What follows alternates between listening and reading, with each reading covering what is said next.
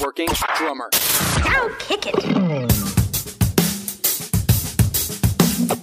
This is the Working Drummer Podcast, serving up perspectives, experiences, and stories from ground-level working pros. Advice, tips, and secrets on how to build a career in the music business. Hey everyone, welcome to Working Drummer Podcast. I'm Zach Albetta. Today I'm talking with bassist Damien Erskine. Damien lives in Portland and is active around the world as a performer and educator, and yes, he is the nephew of friend of Working Drummer Podcast and two-time guest, the great Peter Erskine. Even though Damien grew up with Uncle Peter around and actually started on drums, he was into rock and metal at first, and it wasn't until his adult life that his musical path brought him opportunities to play with and learn from Peter.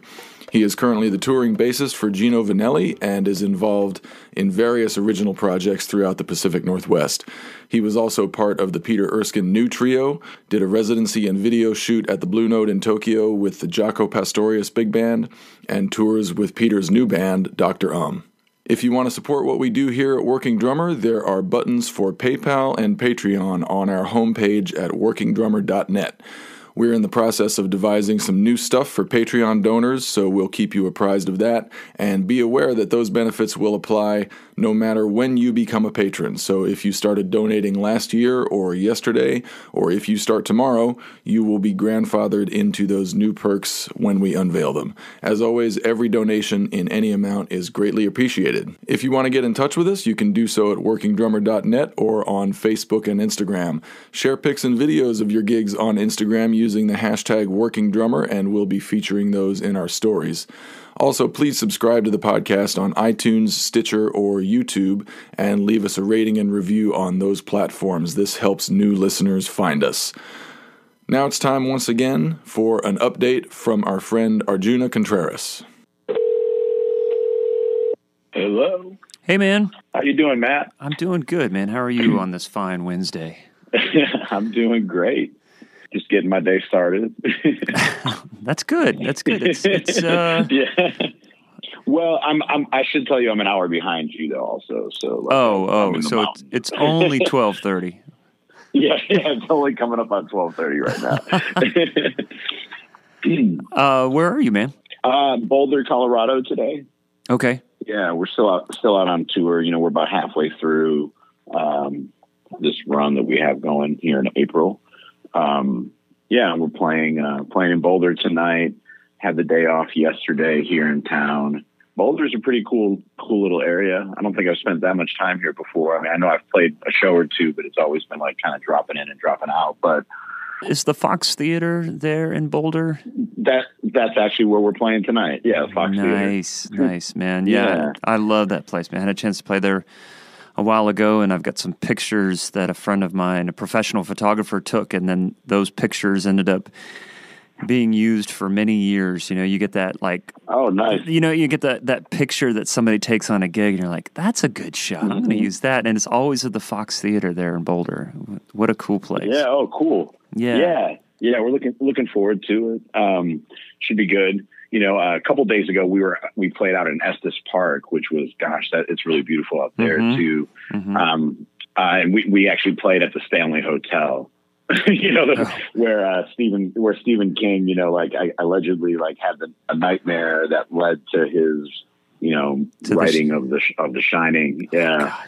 Oh, I guess he wrote it at that hotel. How is the pacing of the tour going? Are you having some time off to kind of regenerate in between shows? Yeah, on this one, we've had a couple more days off than we're used to having, which has been really great. One was an accidental day off. We actually had a show cancellation in Wichita because it was Kansas. It was supposed to be an outdoor show, and the weather was just too cold. Yeah. But yeah, it's been a little bit slower pace than usual. I mean, usually when we're on the road, it's 6 nights on, 1 night off, with our night off usually being Monday. Okay. But this tour, it's we've been out for 2 weeks and we've already had 3 days off. So yeah, it's been good. I mean, I feel great. I feel probably more awake than in previous conversations that we've had.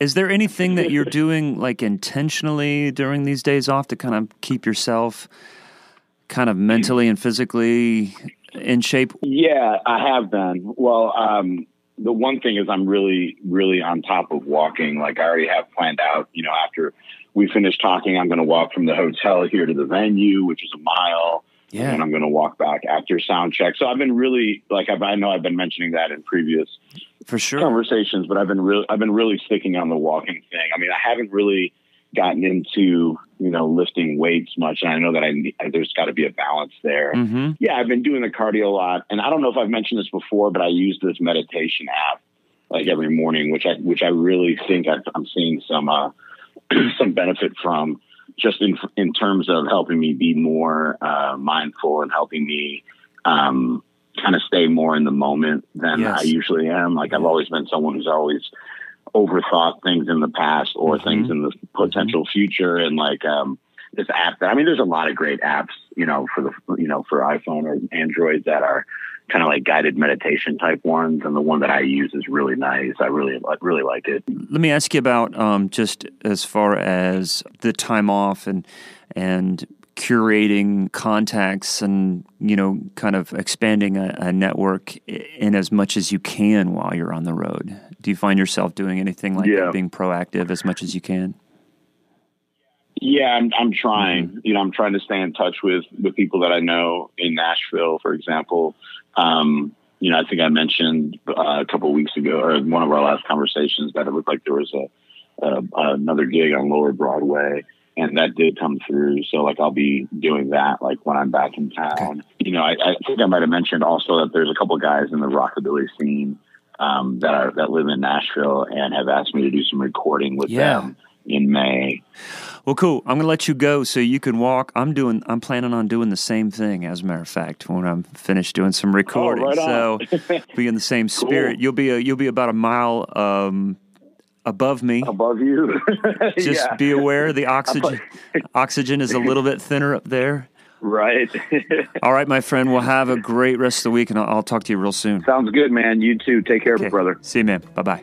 All right. Bye-bye. So I had a really fun talk with Damien. It was great to get the bassist perspective on a few things, hear about the Portland scene, and of course, get his take on his Uncle Peter. So here we go. Hope you dig my chat with Damien Erskine.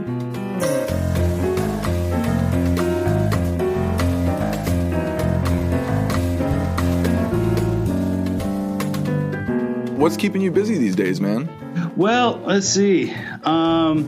I've been touring with a guy named Gino Finelli for about 10 years. Yeah, he's an old name. Yeah, he's been around for a while. He was kind of really popular in the late 70s, early 80s, and then it's kind of a long story, but he wound up getting blacklisted by labels, so kind of disappeared for a while. So he's almost got this kind of cult status with quite a hefty and rabid fan base. And so we bounce around, do a little bit of everything, a little bit everywhere. Mm-hmm. Also have a tour coming up with Peter Erskine. Yeah, Uncle Pete, John Beasley, and Bob Shepard. We're going to Europe for a few weeks. Jesus, that's a band. Yeah, I'm subbing for a guy named Benjamin Shepard. Yeah.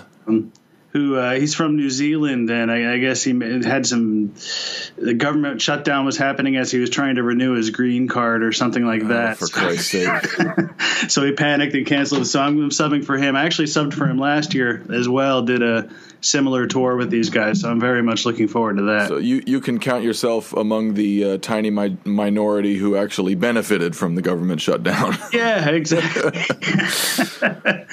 Yeah. What a mess. Yeah, but what a band that is. That's a real treat. Yeah, so that's Peter's Dr. Band, right? Correct. Yeah, cool. So Gino Vanelli, how long have you been touring with him? I've been touring. I first worked with him 2009. I recorded an album called A Good Thing with him. And I don't think I started touring with him till 2010, though. Mm-hmm. Okay. So it's been a while. And he had a couple hits back in the day, right? What were the... Yeah, I Just Want to Stop was one of his big ones. That's the one that I remembered most from my youth. Okay. I just want to stop and tell you right. Yeah, and then depending on what region of the world you're in, he did different hits in different places. But Black Cars, Brother to Brother was a big album, especially with the musicians. Cool. Had Jimmy Haslip on bass, and I think maybe Neil Steubenhaus did some stuff. I'm not sure exactly. I think Jimmy was on that album. Okay. Yeah, he's always had great bands, and this one is no exception. It's a fun gig. Yeah, who's the drummer and who else is in the band? It's all local Portland guys. Is Gino based in Portland too? He is. He's been here for 20-some years now. His wife is originally from this area. Okay. So when he left L.A., God, I don't know if that was 80s or 90s, probably 90s sometime. They moved up here, and he lives just outside of Portland. Okay. And so, yeah, Reinhard Meltz is the drummer on that gig, and he's the local badass. He's phenomenal. Cool. He's also the drummer on all my albums, and we play together a lot. He's my brother. Cool. Yeah, and then Greg Goebel on piano, Jay Coder on guitar, Patrick Lamb leads the horn section, and then we farm out a couple of horns in every town we play. Right. Well, so they always change it up, but yeah, it's a solid band. And is that the kind of thing where you're out for like a weekend or a week at a time? For the most part, Gino doesn't love being on the road. He's actually kind of a studio rat. He loves just creating content in his studio, his home studio. Mm-hmm. So yeah, a lot of the gigs are 4-day weekends, and usually if we're going to Europe or Asia, it might be 2 weeks, but almost never longer than that. In a couple of weeks here, we go to Canada, so we'll do 1 date in Toronto, 2 in Montreal, and then come back home. Quick. Right. 4 or 5 days out. Gotcha. And what kind of trouble do you get into in Portland when you're not on the road? Well, I do a little bit of teaching. I teach at Portland State, but pretty much just play with a little bit of everybody. It's maybe 40% jazz gigs. Mm-hmm. Usually more kind of modern, original, contemporary stuff, since I don't play upright, and there's a lot of phenomenal upright players in town. Right. I was going to ask if you play upright. Yeah, not well. Right. I have my biological father toured with Stan Kenton for years. Oh, wow. And I actually have his bass because he can't play anymore. For a little while, I started trying to work it up, and I feel like I might as well be playing clarinet or something. It's just an entirely different animal. Yeah. I always tell folks, as long as you're not worried about time, tone, or intonation, I'm your guy. Pass me that upright, baby. Let me at it. Yeah. There's some phenomenal upright players in town. A couple of guys who are really strong doublers as well. Mm-hmm. So I just pretty much catch a lot of the electric stuff. Right. And I was lucky. I moved here in 2004, and I was lucky enough to be a solid reader. And not a lot of the electric guys in town were readers. Everybody in Portland is pretty specialized. You have blues guys, jazz guys, funk guys. And I kind of got to work quickly because you could just throw a book of music at me, regardless, right. Salsa or, whatever it was. So, yeah, I play, depending on the time of year, usually between 3 and 5 nights a week. Locally, just different jazz clubs, different bars, restaurants, whatever. Mm-hmm. A little bit of teaching, and that's about it. And is the Portland scene kind of self-contained, or it seems like it's part of that kind of northwestern corridor of San Francisco, Portland, Seattle, Vancouver. I see a lot of musicians just kind of bouncing up and down that coast there. Yeah. Yeah, and I do a fair amount of that as well, going down south to Ashland and places like that in southern Oregon, mm-hmm. And then playing in Seattle quite a bit with Tarek Abu Zaid, who you recently interviewed. Right, yeah, thank you for hooking us up, man. He was a great hang. Yeah, he's a funny guy and a good conversationalist. He's a good hang for sure. Yeah. And yeah, we make our way up and down quite a bit. Portland is Portland, for the size of the city, it's a really rich scene. Mm-hmm. There's a lot of really phenomenal players. It might not be, the chairs might not run as deep as a place like New York or L.A. Yeah. where the top tier on each instrument, there might only be really 1, 2, maybe 3 guys. I don't mean to be gender specific. People. Right. Old habits die hard. I know, man. I'm trying to be aware. But yeah, when I first moved here, I actually emailed Peter and said, I'm thinking of going to Portland. What do you think of that scene? Because I didn't actually know the city that well. I just had the things lined up in a way that I could come here. Mm-hmm. And he said, "Oh man, you're going to love it. It's like a retirement community for great musicians, great jazz musicians." And it's kind of true. There's a real wealth of talent here. Yeah.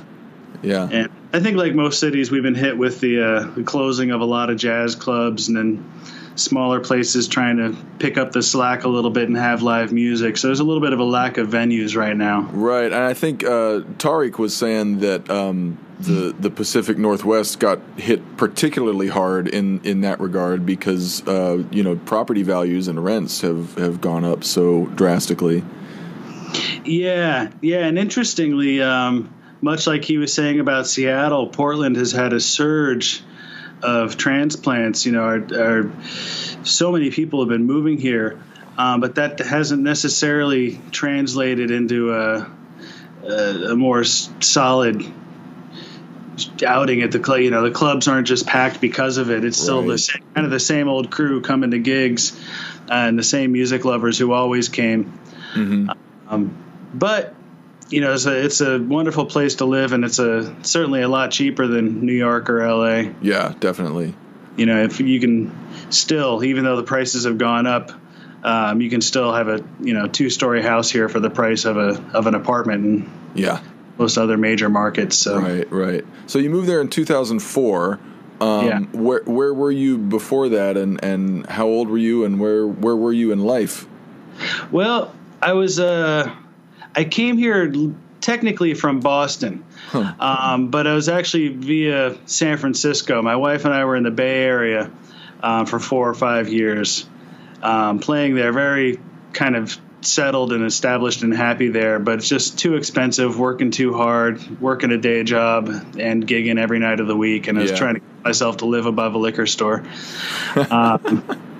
And actually, the scene in San Francisco, although there's a lot of phenomenal players, it's not a great place to gig and make money. It's really tough to kind of scrape it all together there. Mm-hmm. So I started getting a hankering for the East Coast. I'm originally from New Jersey. And I thought maybe I'll head back east.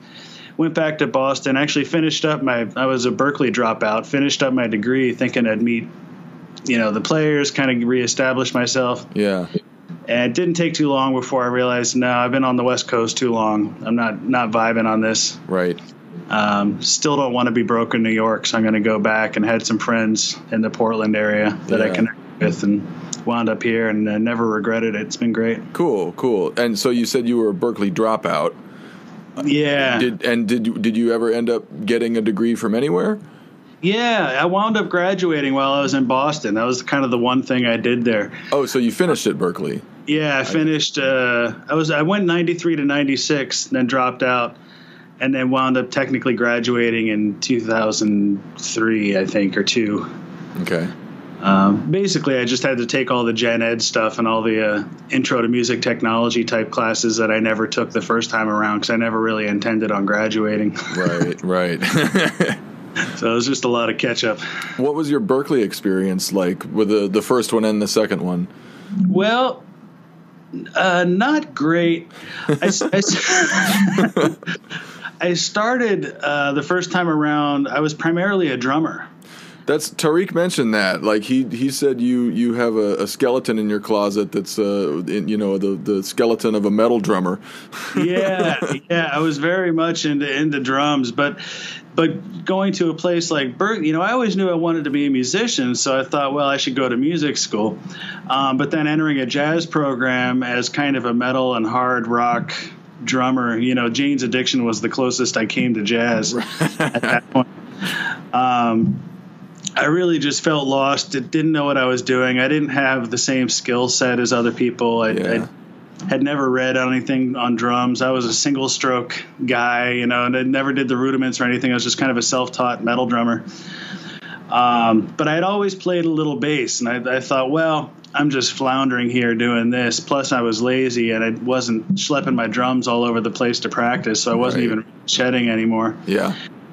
So I switched my major to bass, and then I got my butt kicked because I just had so much catching up to do. Mm-hmm.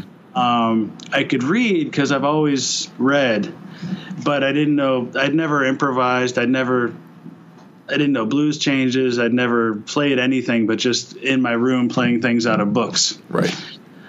So I just I was swimming up streams with my hands and my legs tied behind my back.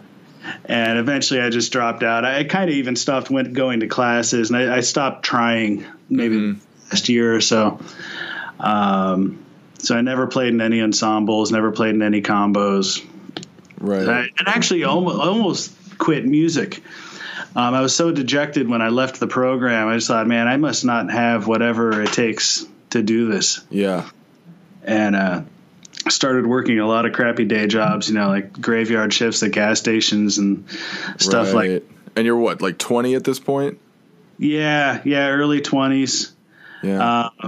And then eventually I decided, well, there's nothing I enjoy doing more than music, so let me at least just start working towards that, because maybe if nothing else, maybe I can find a good band and something will happen. Maybe I'm not meant to be a phenomenal musician. Maybe I can just have fun playing. Right. And kind of slowly got pretty into the process and wound up teaching myself jazz harmony and, taking lessons with piano players here and there to pose questions I had. Huh. And kind of worked out. The bug didn't bite you at Berklee, like kind of having all these musicians around you and having this faculty at your disposal didn't inspire you to kind of take it seriously or work hard at it. What did, like, just work in the graveyard at the gas station? Like, pretty much, yeah. I moved to LA. I was driving a AAA service truck, changing tires on the freeway and stuff, and it's just so many crappy jobs. Interestingly, I always had the bug my entire life, except for that period when I was at Berklee. Like, it almost killed the bug for me. Wow. But I kind of rediscovered it afterwards and just started, I just kind of said, well, screw it. And I just started taking every gig I could get, whether I was qualified for it or not. Whenever I got my butt handed to me on a gig, I'd take notes about what went wrong and then schedule a lesson with somebody and, hammer away at them, like, help me figure this stuff out because it's not working. Mm-hmm. And, and eventually things just kind of started to come together. Yeah. It's interesting. You hear so many stories from people who went to Berklee or North Texas or like a big competitive school where they got there and they were the small fish in the big pond and everybody around them was better and they were just getting their ass kicked and that inspired them and motivated them. Right. But I think I relate to you a little bit more. Like, being in a super competitive environment kind of makes me shut down sometimes. Yeah. Especially as a younger player. I just didn't have any of that confidence internally, and it was a very competitive environment. You could always tell the Berklee kids at concerts, because they'd be the ones sitting in the back with their arms folded, just kind of judging everything as it happened in real time. Right. And I was just like, nah, I'm not putting myself out there for that. I know I'm not worthy. Right. But and then I was lucky enough to connect with a few great teachers and a couple of folks who started, occasionally throwing me sub work, getting me some, so I could really get my feet wet, because I'd never played bass in front of people.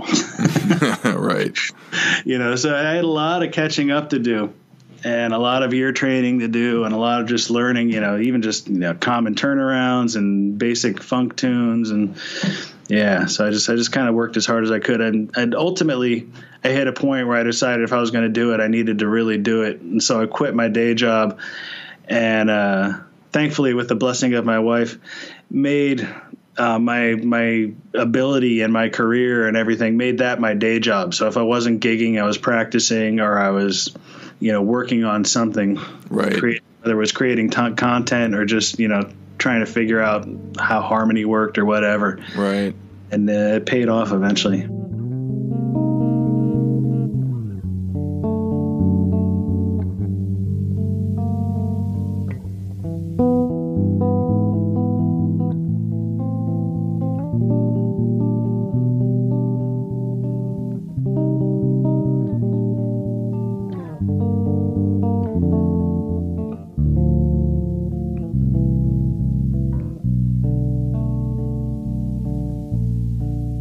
So we're like 18 minutes into this conversation, and all the drummers listening are screaming at me like, "Ask him about Peter." So what role did your Uncle Peter play in kind of your musical development? I mean, what was your relationship like with him as a kid? Well, he was always Uncle Pete, you know. And he was, certainly, kind of the cool uncle because, whenever he showed up, he had some new gadget that he brought back from a tour in Japan and, stuff like that. He does enjoy the gadgets. He does. We have that in common. Yeah. But musically speaking, our styles were so divergent that we never really connected in that way. It was just very much a familial connection. Mm-hmm. It wasn't until much later. I mean, I think the first time I played with him was maybe 2009. Wow. And I'd never, even as a drummer, I'd never really hit him up for lessons or, anything. He was just Uncle Pete, and he was jazz guy, and I was not jazz guy. And, right. I did my own thing. But in 2000, I think it was 9, I was in LA for the NAMM show. And he hit me up and said, "Why don't you swing by the house? I got asked to put together something completely new for a tour of South America." And he had just met Vardan Evsepian, who's a wonderful Armenian pianist in LA. And a wizard. Yeah, pretty much. That dude is. So I got together with those guys and just sight read my way through a handful of charts. And they dug it.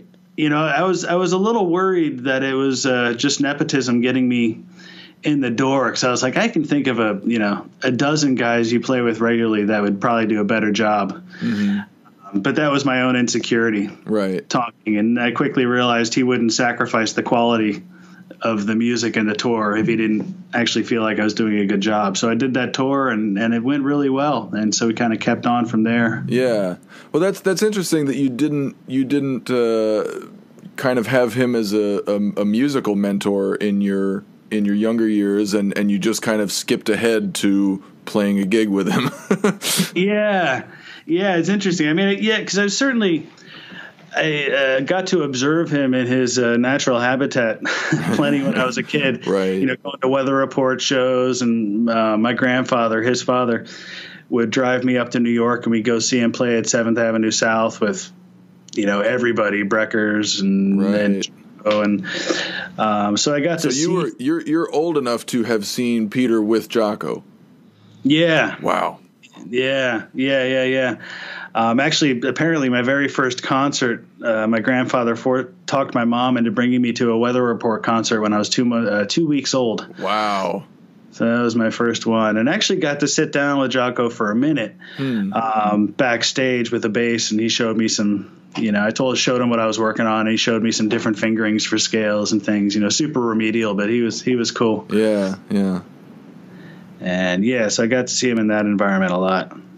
And playing with him was a trip, because for me it wasn't so much, oh crap, this is Peter Erskine, I want to sound good. For me it was like, oh man, this is Uncle Pete, I don't want to disappoint. Right. I really respect this guy. And I know who he's been playing with. It took me a little while to get over that. Right. But now we just have fun out there, and he's very supportive, and he's got a good critical ear, and he knows what he wants, and he definitely gives me advice along the way, like maybe don't do this so much, and especially with the walking stuff, because although I play a lot of jazz, I'm not steeped in that tradition, and I'm not a straight ahead guy. Right. It's like walking on the bass. I mean, being able to read through changes and improvise and harmonic knowledge and all that is, I think of that as kind of a separate skill from actually walking. Yeah, and very much so. Especially on electric, man. Like to make a 4 on the floor walking bass like feel good on the electric is hard, I would imagine. I've never tried it, but there's a lot of things I had never thought about. I mean, first was time feel, because at that point I was doing a lot more R&B and funk stuff, so I always felt everything on the back end of the beat. Yeah. And that was the first thing, is like, no, you're driving the train, like, your notes and my ride cymbal need to be right. We're the tip of the spear. Yeah, exactly. But then there was just the simple fact that everything you do on electric is so audible as compared to an upright. That he quickly, if I remember first time we did a swinging thing, I immediately started doing ding-a-ding-a-ding, ding-a-ding-a-ding, ding, doing the little chugs and flubs, and he's immediately like, no, cut that shit out. Just give me quarter notes. Because he said for him the trick was, he's just not used to hearing every single thing the bass player does with such clarity. Everything is so present. Right. So you really need to kind of watch yourself. I think drummers run into that too. I was talking with a student of mine yesterday about how, as a drummer, we'll listen to a song or a tune and we'll hear all kinds of, polyrhythmic content and this, just this rhythmic crossfire happening in the song, and we'll think that to recreate that song, that's all up to us. Like we have to do all of that content, when in fact, like a very little bit of it is happening actually on the drums, and the rest of it is happening just kind of in the rhythm guitar part or in the bass part or whatever else is going on. And it's interesting that you had that same experience, like with a swing bass line, with a walking bass line. You wanted to participate in all that all those skip beats. Yeah, and that was probably the best lesson I got from Peter was I've started calling it the art of reduction. But the fact that, when you hear something somebody's doing, the inclination is to immediately start kind of mimicking that and doing it with them, especially if it's a polyrhythmic thing. But through talking to Peter, I realized that stuff, it immediately loses its impact when it's no longer operating against what you're doing. Right. So everybody starts doing that. Now everybody's just doing that. And this, working with contrast and, less really is more. Yeah. Yeah. I remember reading in his book, he talked about that, like when he was in Weather Report, Joe Zawinul was just, it infuriated him if Peter or anybody else would like kind of jump on the same thing that Zawinul was doing. And he'd always say, like, don't do that. Do something else. Do something that counters that, or don't, do nothing. Just let me do it, and I've been thinking about that a lot in my playing, just either staying home on what I'm doing or trying to think of something different to kind of interlock with, whatever it is I want to interact with.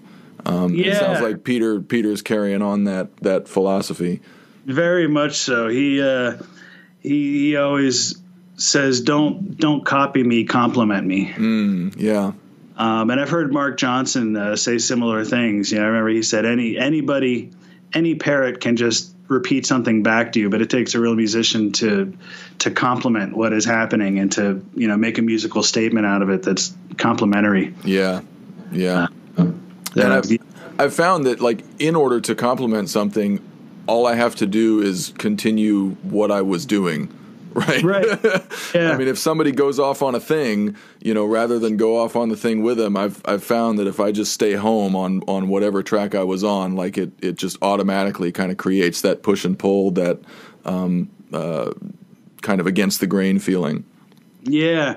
I've gotten really into the kind of brain game of listening to myself in the third person when I'm playing, listening to the band as a whole, as if I was sitting in the audience, and trying to discern what I really wanted to hear and what would really make the music happen, and not just what can I do to wow that one bass player who's in the back, or how can I make the drummer giggle? Yeah.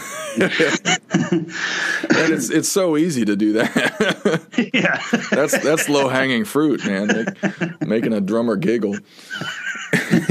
Yeah, usually I just fart off to the side. Oh man. So I've interviewed a number of Peter's former drum students, and they all have a tough love story about Peter when he was kind of brutally honest with them about something, or tore them down a little bit, before building them back up. Do you have any memories of situations like that? None that stick out, but he inherited a quality from my grandfather, in as much as he can kind of cut you to the quick with a word and without malice, just completely like kind of neutrally presented, but he can just, give you two words and you just like immediately chopped off at the knees. And it's not intentional. It's not a cruelty thing. And and if anything, he's trying to help you because he's doing the same thing that was done to him. He's told me stories of people that chopped him off at the knees, but they were always, ultimately growth experiences. Right.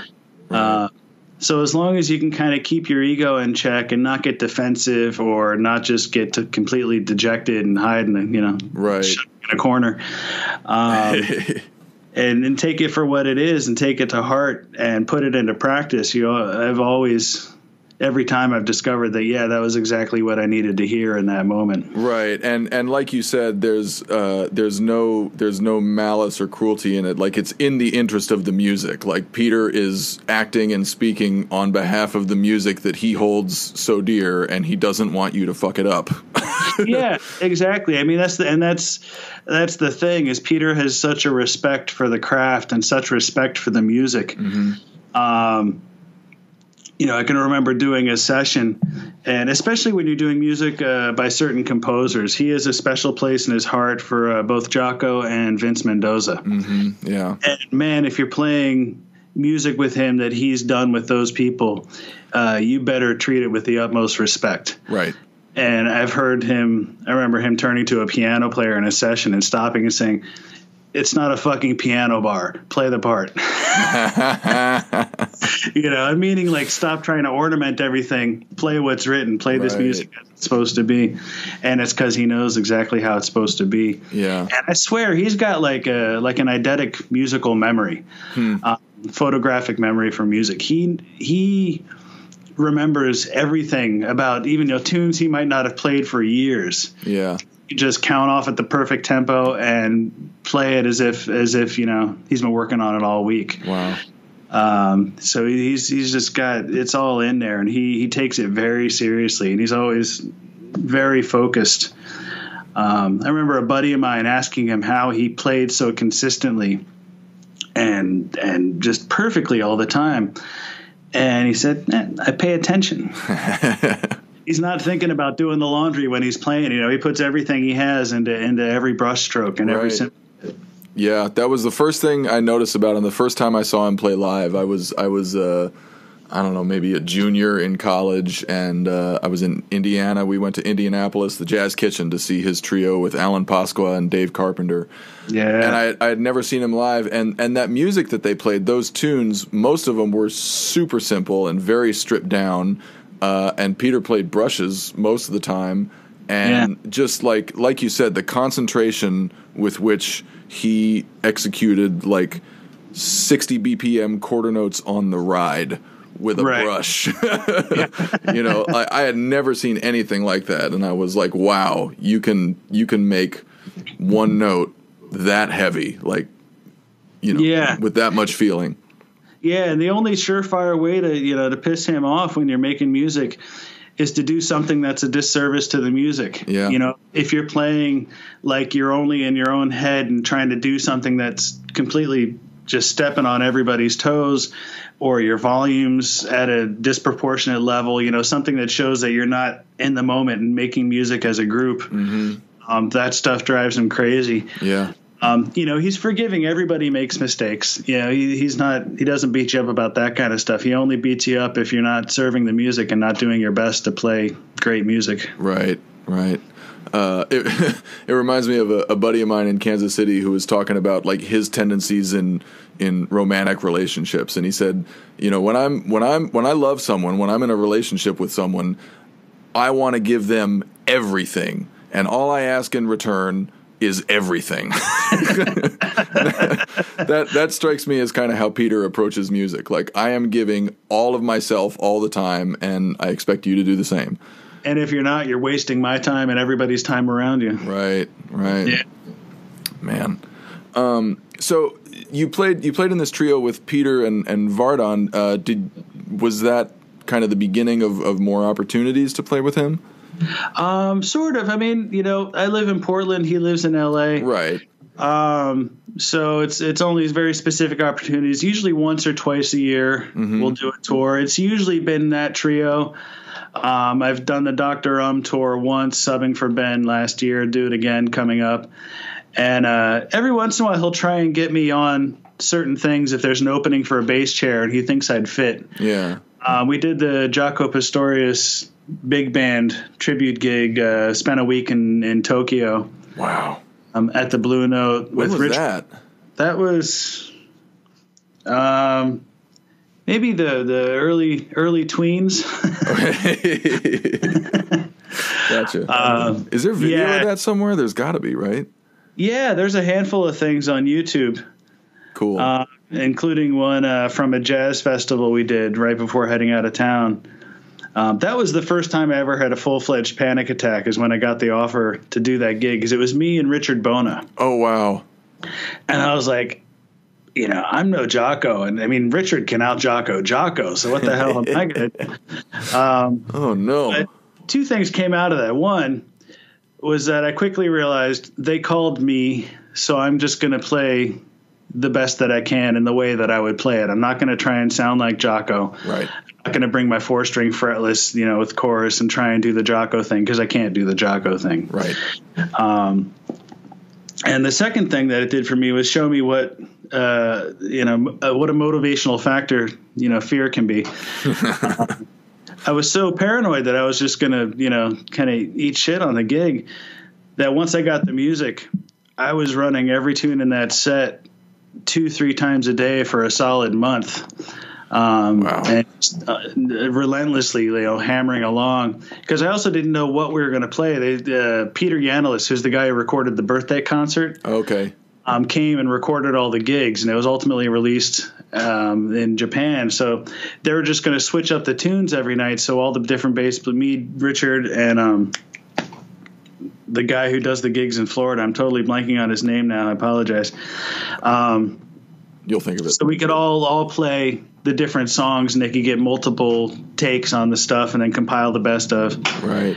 And so it was a ton of tunes. So I pounded that stuff hard. And then by the time I, got on stage for the first time, I was like, actually, this is cool. I can play all this stuff.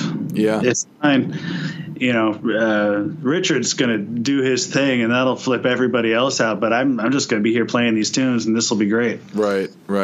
And we had a blast. A bassist friend of mine in Atlanta named Kelly McCarty told me, like, I was writing his bio, and he was telling me about the time he spent in grad school just shedding.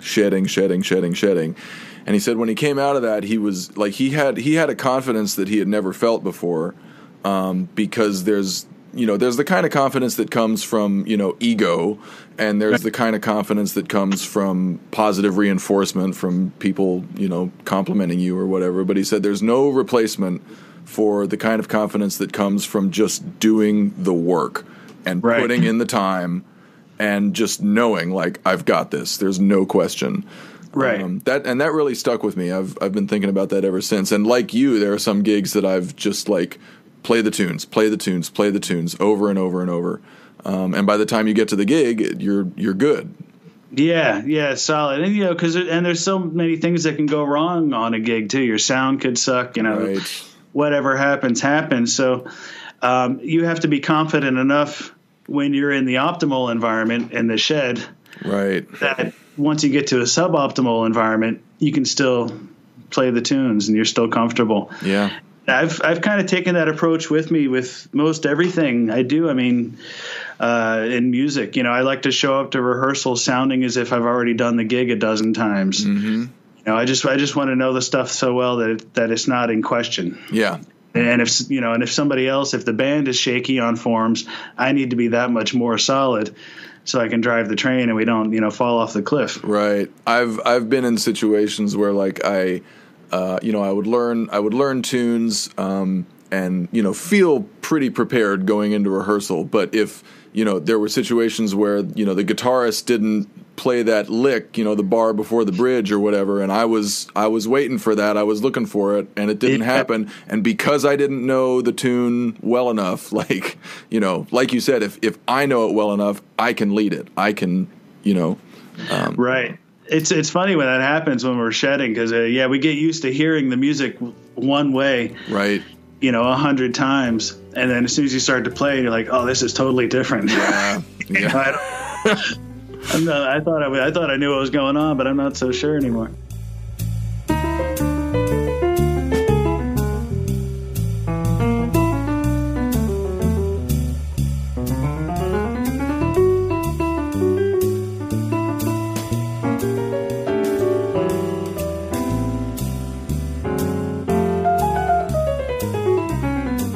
How has playing drums affected your bass playing? I mean, do you still play drums? No, I put them down for so long that now I just get annoyed when I sit behind my kit because I'm so bad. It's astounding. Like when I started playing bass, I was like, I'll always be a good drummer. Right. Now let me work on this. And sure enough. 16 years later or whatever, it's not where it used to be. But I mean, I think having played drums and especially having played them seriously, has informed my bass playing in countless ways. I think it's made me a better musician on most every level. Mm-hmm. It's certainly made me a better rhythm section member. Yeah. I have a lock with drummers that I feel is a direct result of me understanding what they're doing, at least conceptually. And I can usually, kind of read where they're going, what they're, I feel like I have a more psychic connection with my drummers. Right. Because, even if I can't do it anymore, I still understand it. Yeah, it would make sense that you have some intuition into how we think. When we think. Tariq mentioned that lately he had been playing some bass and actually playing some pop gigs, just cover gigs, and playing bass in those situations kind of made him realize what makes a drummer easy or difficult to play with. Like he thought he had kind of a good idea of that as a drummer. But he said when he started playing bass with other drummers, it kind of opened up other things to him. He realized, oh, this is really fun to play with, or this is really a drag to play with. Stuff that was already in his drumming. Right. Did you have the same experience on bass? Kind of. I mean, I certainly became hyper aware of how some drumistic tendencies, especially with guys at places like Berklee that are working on so many things, and you tend to play how you practice. Right. So when you spend all day shedding polymetric permutations, it's hard to just Bernard Purdy your way through the night. Right. And I definitely became kind of hypersensitive to overly complicated and overly busy type drummers. Mm-hmm. Only in the there's always a time and a place for it, but in inappropriate times. Yes. Playing, if you're doing a cover gig and you're playing Superstition, the next thing you know, there's all kinds of over the line, bar line groupings of 5 happening. You're like, oh, what's going on? Yeah. And it's a cliche to say that there's a time and a place for it. I think that's half the sentence. There's a time and a place for it, but the times and places for that are so few and far between. Yeah. That I think drummers especially use that phrase as a license almost to just decide, well, this is the time and the place for it. On Superstition, there's a bunch of people here. I'm playing in public. Yeah, and it took me a long time to learn that lesson on bass as well. I hear old recordings of myself, and I'm just like, oh my God, how did I ever keep a gig? Yeah. But again, there's those teachable moments where I had, the right musicians pulling me aside and saying, everything you're doing is great, but I think the music would really be happening if you would just, back off of this and, that kind of thing. And so as long as you're receptive to that stuff, and that's the kind of advice that makes you infinitely more hireable. Yeah. Yeah. And if you're directable. And once you get, those producers who love working with you and those engineers who love calling you for sessions because of it, you realize how much more you're working because you have the strength of ego to just sit back and play whole notes. Yeah. When all it needs is a whole note. Mm-hmm. You kind of more figure out what things are really about and like, oh yeah, we're playing music here. Like this isn't I'm not trying to create viral content for YouTube. I'm trying to pop tune here. Right. This episode is brought to you by drumsellers.com, the niche marketplace where drummers, drum retailers, and drum manufacturers buy and sell their gear. List your drums for sale for free, and the only fee is 4% if it sells. Simple. Check out all the new used vintage and custom drum eye candy at drumsellers.com. When Peter was here about a year ago, I guess, he did a clinic at Emory University, and he talked about bad habits. And he mentioned a couple of his and just kind of how he had been thinking about just the phenomenon of bad habits sneaking into your playing out of nowhere. And, at his age, however old he is, like he's still dealing with it. Like new bad habits are still showing up. And it just made me aware of bad habits that sneak into my playing, whether they're physical or musical. Are there any bad habits you're wrestling with right now? Well, one is posture. You and me both, man. Fuck. Yeah, and I know that's as I sit up straighter behind the mic here. Yeah, I know. And that's one of Peter's too. I mean, if you look at videos of him from the 80s or whatever, man, you couldn't get more hunched over than he was. He really just did the Hunchback of Notre Dame thing and then proceeded to sling his ass off. And I've been very conscious of how I sit when I sit and the position of my bass when I play. And I've been lucky enough that I've never had any injuries. I've never had the tendonitis or the carpal tunnel or the anything. But I've just realized I feel better when I'm aware of my body. Mm-hmm. Musical habits. My biggest one is over subdividing everything. I tend to think so rhythmically that I have a habit of kind of tapping my fingers on the strings a little bit on all of the subdivisions. Yeah. I became aware of that in a recording session years ago, and it's still something that keeps that rears its head every once in a while, especially if I'm playing either kind of a timba type gig where it's really funky and there's a lot of syncopation happening. Yeah. Or if I'm doing kind of a fusion-y gig where there's a lot of, syncopation and maybe 16th note upbeat lines and stuff going everywhere, I tend to really kind of lay out all of the subdivisions.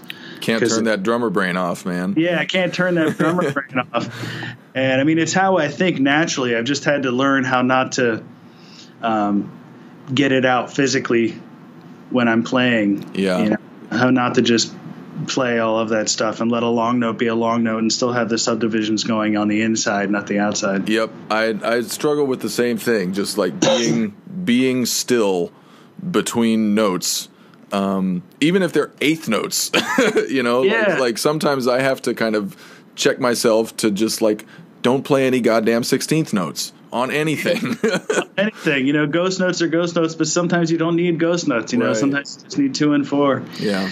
And and other than that, no, everything else is just emotional and physical, just trying to get healthier and be healthy of mind and body. And other than that, right. What's your? I'm curious as to what Peter's bad habits were. What were they? I think it was something having to do with burying the beater. And he talked about the new Vic Firth beater, the wooden beater that he had gotten, and how that kind of cured this tension that he had been.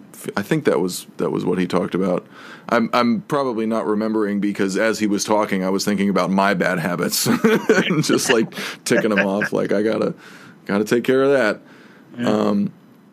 But he called out one of my bad habits. He didn't call me out by name, but he said something he notices all the time is when drummers pick up brushes, all of a sudden they start doing like little crash splashes on the hi-hat. Like instead of a tight chick, we all just start going psh, psh, psh. And I was like, yep, guilty. Yep. Totally. But yeah, he always, whether it's with what he plays or what he says, he always has an ability to just get everybody thinking about what the hell you're doing behind the kit. Yeah. Is it serving you? Is it serving the music? I think he's one of the. I've never taken a lesson with him, but I just think he's one of the greatest educators around. Yeah, and he's so articulate and well spoken, and he knows how to speak clearly and concisely and get across even more difficult concepts. Mm-hmm. He knows how to get them across in a way you understand. I remember once when I was in LA, I think maybe I was 17 or something, and we were I actually got to play drums with him once. We did opening ceremonies for the World Cup in '96. Wow. At the Rose Bowl. Yeah. And it was a big, huge drum piece that he and Alex Acuna had written and orchestrated, and there was multiple stages, each representing a different continent, playing different things, all of us together. And the North American stage was just 6 drum set drummers. Wow. So Peter said, hey, you want to do this thing? So I learned the parts, and I stayed at his house while we were doing the thing. And first he brought me into a studio to watch me play it, to make sure that I had it together. And then I asked him about give me a little drum lesson. You've never actually given me a drum lesson. And it was the most annoying drum lesson of my life. Because he had me sit there and just play the swing pattern, ding, dink-a-ding, dink-a-ding, on the ride cymbal. Right. Nothing else. Yep. For like 10 solid minutes. And I mean, plus consider that I'm not a jazz drummer at the time. Right. So the whole time I'm thinking, what the fuck? And I kept saying, well, I've been working on this thing. He's like, I don't want to hear your thing. I want to hear I don't want to hear your thing. Oh, that's great. I've heard similar stories from other drummers, like jazz drummers. They'll be auditioning for USC, or it'll be their first lesson with him or something, and Peter just says, well, play for me a little bit, and they'll go into the their Elvin thing or whatever it is, and just ride and snare and just all kinds of improvisation. And Peter, maybe it was Dan Schnell that said, and then Peter told me, like, okay, just like play 4 on the floor with the ride cymbal and the hi-hat, like no snare. And he did that, and Peter said, okay, take away the kick. And he took away the kick, and then just take away the hi-hat, just play the ride. Like he immediately strips you down to, like, can you make music with one limb on one instrument? Like, make that sound good and feel good, and then worry about whatever else you're going to do. Yeah, it's meditative, and it's also when you strip things down like that, you really kind of get to the meat of it all, because it's easy to obscure and cover up weaknesses with more stuff. Yeah, that's why I think that's why I like all the splashes on the hi-hat with the brushes, right? Yeah, because it just covers up, like, it obscures, whatever you're doing. Exactly, and he's right. If you can't make this one thing swing and feel good, then the rest of this stuff doesn't matter. Right.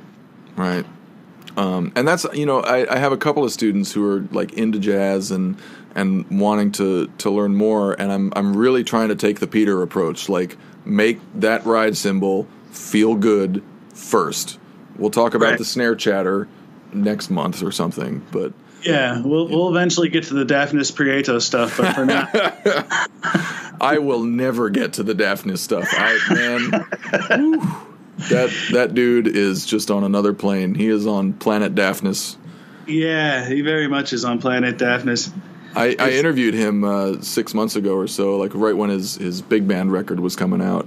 Nice. And I have some experience in Afro-Cuban and Latin music, so I could, he was talking about the book he wrote and his rhythmic approach, his whole rhythmic philosophy, and I was on board with some of it, but I could tell he was like just really skimming the surface of what he was capable of. Right. Yeah. Yeah, that dude is deep. Oh man, scary. Well, what's coming up for you? What's 2019 looking like so far? Well, I'm home a little more this year. Last year I was gone about 6 months out of the year total. On the road a bunch. This year's a little lighter, but let's see. Going to Canada with Gino in a few weeks. Go to Europe with Peter a week after that, and go back to Hawaii with Gino a week after that, and kind of riding like that throughout the year. Cool. Yeah, and then home for longer chunks in between periods of frantic activity. Right. Which is nice because I've been playing with. There's so many great local musicians, and some of these younger guys coming up in the scene here are just killing. And I finally had time to start playing with some of these guys and girls, and it's fun. It's been kind of discovering a whole new world of music here in Portland. Yeah, and is it something that kind of inspires you to want to build more groups there, or kind of do things that are more of your own making? No, I mean I have 3 albums of my own out, and I gave the band leader thing a little bit of a spin. Mm-hmm. I quickly realized I have a much better time as a sideman. Me too. Yeah, and writing for me was something that I started doing just as a way to challenge myself. Because I hadn't really ever done it, so I thought, well, you're missing out on one way you could be exploring music. Who knows what you'll learn? Right. So I did that, and I did a handful of records and everything. But when it came to booking gigs, and I found myself distracted, looking around the room as we're playing, making sure there's enough people in there, worried about the cover, making sure I can pay the band what I want. And I was like, you know what? I'd much rather just be a sideman. And I'm so busy as a sideman that I have the luxury of not having to try and lead my own projects. Right. So I still do a little bit of writing, and I'll probably do another record here before too long. But more just because it's fun. It's a lot more fun if I don't have to worry about making a ton of money on the road to pay people. Yeah. Yeah.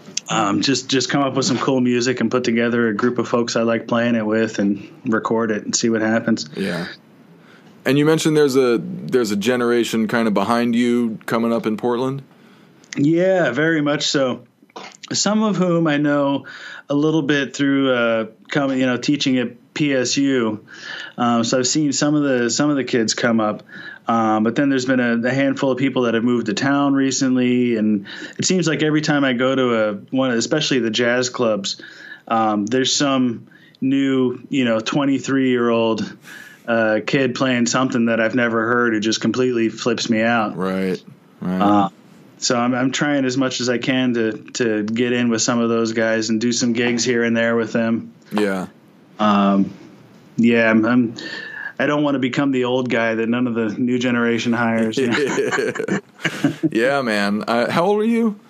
45. Okay, so I'm 38.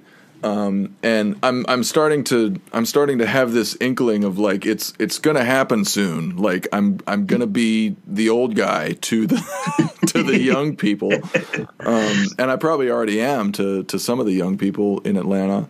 But yeah, just trying to kind of figure out ways to ingratiate myself to them and just get opportunities to play with them. I've made it a point. I've always been of the mind that I'd rather be playing than not. I'd rather do, if I have a night off, I'd rather do a $50 gig that's inspiring, of good music. I'm done with, super shitty bar gigs with bad bands. Right. But like if there's good music happening, I'd rather do a $50 gig at a pizza shop with some great players than just sit on my couch reading or something. Right. So I make it. I make it known that people don't need to be afraid to call me for low-dough gigs. Because I realized a lot of people weren't calling me because they figured I was either on the road or wouldn't want to play for, $50 and a slice of pizza. Right. And so I've made sure people know that I just like playing good music with good people. So as long as, that part of the equation is there, count me in. Yeah. Yeah. Declaring your eligibility is really underrated, I think. And there are good ways and bad ways to do that, but making sure people know where you stand about playing their gig or that kind of gig, or it can really lead to, if nothing else, some really fun musical experiences, and who knows what else. Yeah, exactly. And I've had bands call me up asking for good student recommendations. Like, do you have any, students that you think might be into this? Gigs don't pay all that much, but, whatever. And I'm always like, well, here's a few names, but let me know, I'd love to play with you too. So, yeah. They're always like, really? You sure? Yeah. But yeah, I've been having fun. I've been playing with all kinds of new folks. It's been great. You probably went through this a few years ago, or are going through it. But like it's starting to happen to me now, where like I'm used to being the youngest guy on the gig, right? Yeah. Like especially in LA. But now it's happening where like a while ago it started happening that a lot of people my same age were on the gig, and now it's starting to happen where I'm one of the older people on some. Yeah, that's been happening gigs. to me a lot. Yeah, I have a gig this weekend, and I think I'm the only one not in my 20s, and that's been happening more and more. Yeah. Lately, which is a trip, but I like it. I'm just glad I'm getting to play with the young bloods. Yeah, and I think it keeps you young. Like you have a young spirit. You don't look or seem 45. No, I'm still 15 on the inside. Still playing all those metal drums. Yeah. But yeah, like that's something I'm conscious of, is just to, there are some ways that we absolutely have to act our age, but there are other ways that we don't have to. We can act like a 25-year-old sometimes when it comes to playing the fun gig for $50. Like, let's go do it. Yeah. No, I mean, I didn't get into music to be turn into some stodgy old dude. I just want to keep hanging with the young guys and having some fun and playing it, wherever it comes. Yeah, my worst, well, not my worst fear, but one of my fears is being like 55 or 60 and playing only with other 60-year-olds for other 60-year-olds. I don't want to go down that road. No, yeah, that sort of relates to my biggest fear. I know so many older musicians who, maybe were like the cat on the scene in the 80s or even 70s, who now just don't really have any gigs coming through and are kind of bitter and angry. Yeah. And struggling to pay rent. And I can see the various paths that could lead to that place. And that's kind of always been my biggest fear. I don't want to become the angry old jazz musician sitting in his apartment smoking cigars, bitching about the young guys taking all the gigs. I want to be there with the young guys playing the gigs. Yeah. Cool. Well, stay out there, man. I'm sure you'll be right there with them. Yeah, and I'm going to hit you up next time I come through Atlanta. I usually play there once a year with Gino. Oh, cool. Absolutely. Please do, man. Yeah, I'll have to get a hang on. Yeah, that'd be great. And we should even play together somewhere. I'd like that. Yeah, we could hook that up. It's not super often that I'm in the Pacific Northwest, but I will definitely keep you in mind. Man, it was great. It was great talking with you. Thanks for hanging. You too. Thanks for having me, Zach. And I hope I didn't bore all the drummers out there too much. Oh, no, I'm sure a fresh perspective is very welcome. I was actually texting with my co-host Matt about a week ago, and he was like, "It's about time for another non-drummer." Because once in a while we'll talk to a bassist or a guitarist or producer or something, and Matt was like, "It's time," and I was like, "Well, coincidentally, I'm talking to Damien on Friday, so." Good. Thanks for chatting, man. It was really, really great hanging with you. Yeah, great to meet you in person. Well, sort of in person. Yeah, in digital person. Digital person. Thanks again. We'll talk to you soon. Yeah, thanks for having me, man. There you go. Hope you dug Damien Erskine. Once again, follow us on Instagram and Facebook. Give us a like and a follow on YouTube. Give us a rating and review on iTunes, YouTube, and Stitcher. And, of course, keep in touch with us. It's always good to hear from y'all out there. Come on back next week for Matt Krause's interview. Thanks for listening. Cheers.